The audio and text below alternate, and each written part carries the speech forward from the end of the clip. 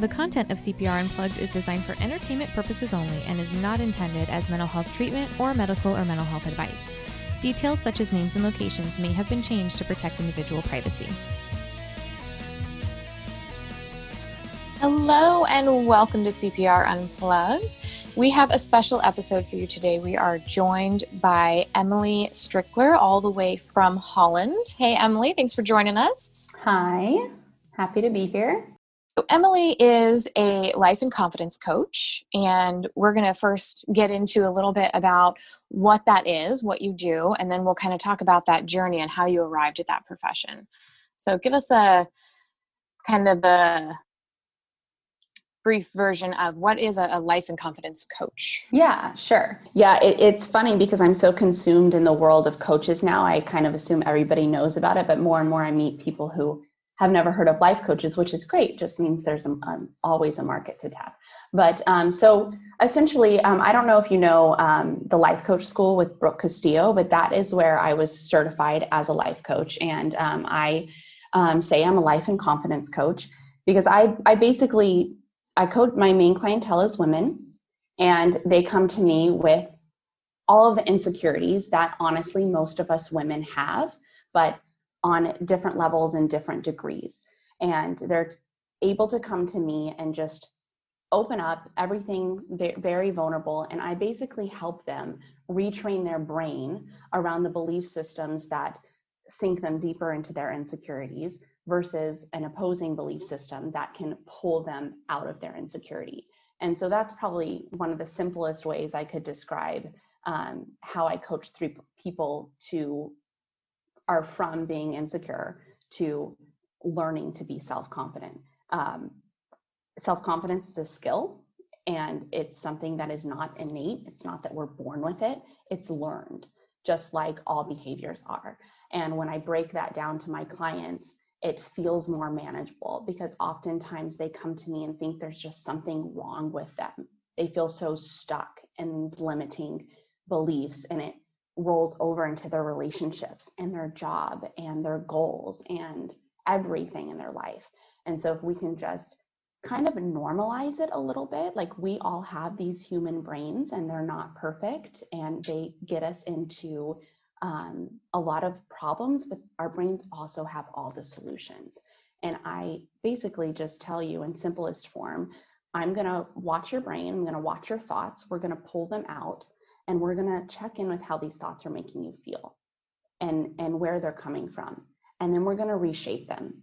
And I'm going to teach you how to be very, very aware of the thoughts that are coming to you on a regular basis. And once you have that awareness, then you're able to kind of self-coach. Like I want my clients to learn how to self-coach themselves so they can take these tools for the rest of their life. And once you learn that tool of thought awareness and self-coaching and having that conversation with yourself in a very loving and gentle way, you slowly start to literally retrain your brain, retrain those thought patterns, and you create the skill of self-confidence. But confidence is just the beginning, and that kind of spreads into every area. So in a nutshell, that's kind of what I do with my clients among, we talk about all things life and all things emotions. But yeah, that's kind of like a short little explanation. So I know things are not typical right now, but if you could give us sort of a typical example of what a life coaching session looks like. Yeah. So like I said, with confidence, it goes into every part of your life. So I also do a lot of coaching around relationships. I also coach couples. So I'll have the husband and the wife or the partners together on the call. But my main clientele is women. So a lot of women come to me and they don't feel confident in their relationship. They don't feel happy, or they feel stuck, or they want to find that love back. But one of the main things, the common theme with every single one of my clients is this idea that in order for them to be happy, the other person has to change. They are just so justified and their reasoning around why this person cannot behave in this way. And I'm not talking about abuse. That's another topic which I don't have many clients where that's an issue. So this is more the day-to-day things that we find so irritating with our partners or with our boss or with our friends or with our mom that. Oh, like why can't he just put the sock in the Yes. laundry basket instead of next to it? Exactly. Those things. And sometimes they're scaled a little bigger. Like I definitely work with a lot of people where there's drinking and they don't want their partner to drink so much. So I guess, and it's in the mind's eye, it's like whatever you think is more serious, but yes, the sock, the taking out the trash, the changing the baby's diaper, the texting me more often, the affection, the how you treat my in-laws, all of these things. And it's just, in my client's mind, it makes perfect sense.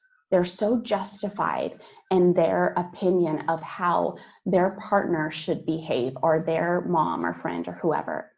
And they tie their emotional well-being to their partner's behavior. So it's as though you didn't pick up your sock and put it in the laundry basket. I asked you very nicely, very lovingly. And when you don't do this, you're inconsiderate, you're a jerk, you don't love me, all of these things, but we oftentimes keep it in our head on repeat. And so we've made a sock next to the laundry hamper basically mean that our husband doesn't love us, or that we're not appreciated, and we can build that story up so big in our head.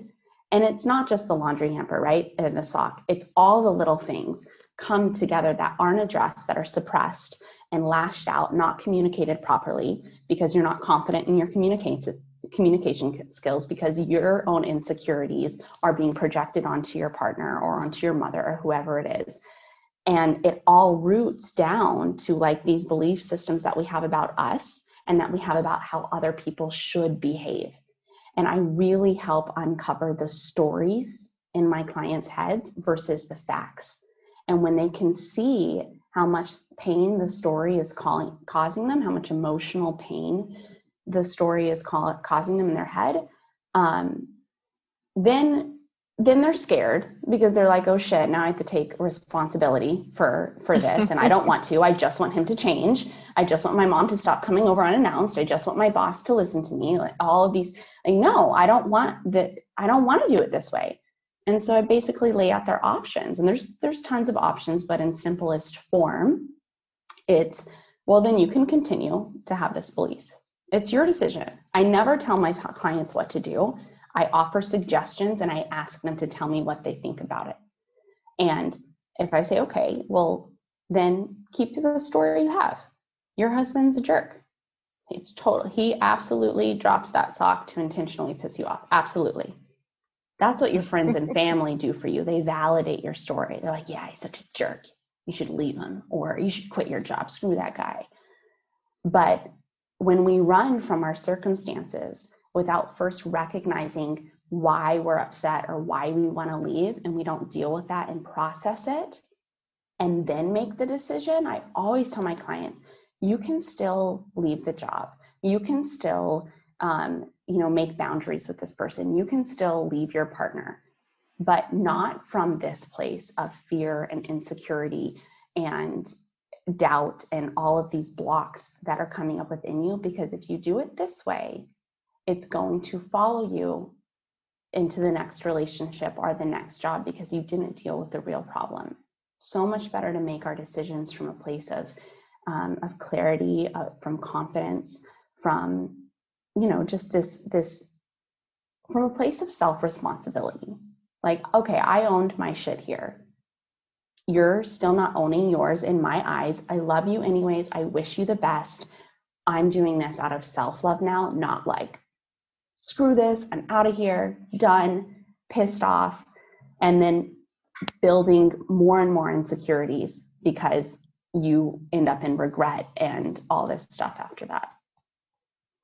So I can hear you talking from a voice of experience. Oh God, yeah. It sounds like you've dealt with some of your own shit. Yes, definitely. Haven't we all? Oh yes, for sure. How did you arrive at this profession? Yeah. So I was always the friend who loved to counsel people, or like a counselor. They would just come to me for advice. I just loved being that person. And I always knew I wanted to help people, but I didn't know how.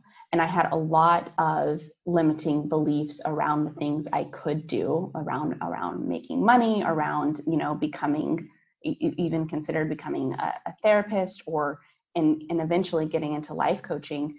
For a good while, I said, I have to wait. I'm only, at the time when I was considering it, I was 27 and I'm 30 now. And I thought, I'm too young. Nobody's going to take me seriously. I need more life experience. All of these limiting beliefs that I'm so glad I overcame. So I had this desire in me. I actually read, I don't know if you've read the You Are a Badass series by Jen Sincero. Yes. So I remember reading her book about 5 years ago, and I read the back cover, her description, and it said she was a life coach in the description. And I remember thinking, what the hell is a life coach? Like a life coach, kind of laughing at it, but also thinking that's amazing. I want to be that. That would be so cool to be. So that sparked my attention. And then in odd circumstances in my life, I kept hearing about life coaching, which actually has to do with your reticulating activating system in your brain, the filter, right? Or your brains do that, which is also something I teach my clients, but that's another thing. Like I took in that information and then it sparked interest. So my brain looked for it. There was probably a ton of available information about life coaching before, but I was exposed to it.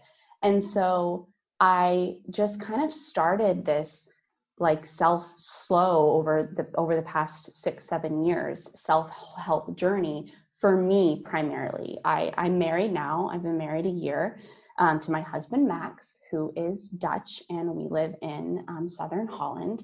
And I can say that the first 5 years, 4 years, we were together 5 years before we got married, long distance. I really battled our relationship, myself, insecurities. I brought our relationship so much drama that didn't need to be happening, from lack of confidence in so many areas of my life, and building those expectations and rules, like the sock next to the hamper, but lots of examples like that I kind of hit like a breaking point. I experienced some depression, and I think that actually I'm grateful for now. It makes me a better coach because I can relate to my clients. I had a miscarriage, and that was like a breaking point also. And so I feel like our own personal life experiences make us more equipped to relate to different people. And I kind of developed anxiety off and on in this whole journey of like discovering how I thought I needed to be, fixed, but I also thought he and everything else was the problem. And when I started taking radical responsibility for my own emotions and that I get to create the life I want, a huge teacher for me is Esther Hicks, also goes by Abraham Hicks. I don't know if you've ever heard of her, but anybody listening should definitely check her out. It's very woo-woo. It is very woo-woo, but I'm all about the woo-woo. And I binge listen to her YouTube for literally binge. The moment I wake up, doing my makeup, in the car, on my lunch break, on my hikes, at the workouts, going to bed, binge listen to her. And it started retraining my brain. It totally started reshaping my outlook on life. Like I started making manifestation statements out loud in my car. Like everything's coming to me. Everything is always working out for me. I am in the most loving, confident relationship, but I wouldn't say with Max. I kept it very general, which is also another thing I like to coach my clients on, is manifestation stuff. So when I say I'm a life and confidence coach, there's so many things under that umbrella. But that started retraining my brain. And then I found the Life Coach School. And I binge listened to Brooke Castillo, the Life Coach School's podcast, for 3 months. And at the 3-month mark, I purchased her year-long life coach certification, and I was certified as a life coach. So kind of, I don't know if I told that story very well, but that's basically how I became a life coach. Very cool. Yeah. What's the difference between like life coaching and traditional therapy sort of setting? Yeah, I get that question off and on. I probably should get a little better versed in it. I think the main difference is, and I've also done therapy, and I think it's great. I think they're both great. Just taking time to genuinely care about your mental health is so important. I wish that this was taught at a young age in schools. This should be a class every year from 5th grade. But I would say the main differences, I would say coaching is less past focused. Yes, we talk about the past, but we're much more future focused. And this is obviously opinions. There's definitely some cognitive behavioral therapy type things in coaching as well. We like to say we treat the cause of the problem, not the symptom of the problem. So it's like if you break your arm and you get some Percocet, you don't feel the pain, but you didn't fix the break, right? So we want to come in and fix the break and not just prescribe, and not to say that drugs are just being given in therapy, but that's just one of the examples that we use. And also it's structured, I can structure my coaching business however I want. So I have a lot of accountability within my coaching. So my one-on-one clients have access to me through an app 24/7, and not so they're dependent on it, because honestly, they're not in constant contact with me, but it's for that extra, you almost pay for that extra, like, hey, on this date, you said you wanted to do this. I'm going to call you. I'm going to message you, just for that little bit of extra accountability. And then there's lots of assignments, and there's lots of check-ins, and then, I have a group coaching program that actually starts in September. So if anybody's interested, it's called the Soulfully Abundant You group coaching program. And I guess you don't see as much of like, well, I don't know. I guess I'm obviously more familiar with coaching than therapy. So with coaching, I feel there's just so many different styles, and you choose a coach. It's almost like you can shop your coaches online because we're so big on social media and these platforms. People who come to me that want to work with me, they feel they already know me, because I put so much content out on my Instagram, so much free trainings and value, that they feel like, you know what, she's already coaching me. Now I just want to go a little deeper. And then we take on, and then we take on some sort of coaching package that's fit to their needs. So tell us where people can find you. Yeah. So my middle name's Elizabeth. So my coaching is, EmilyElizabethCoaching.com. That is my website.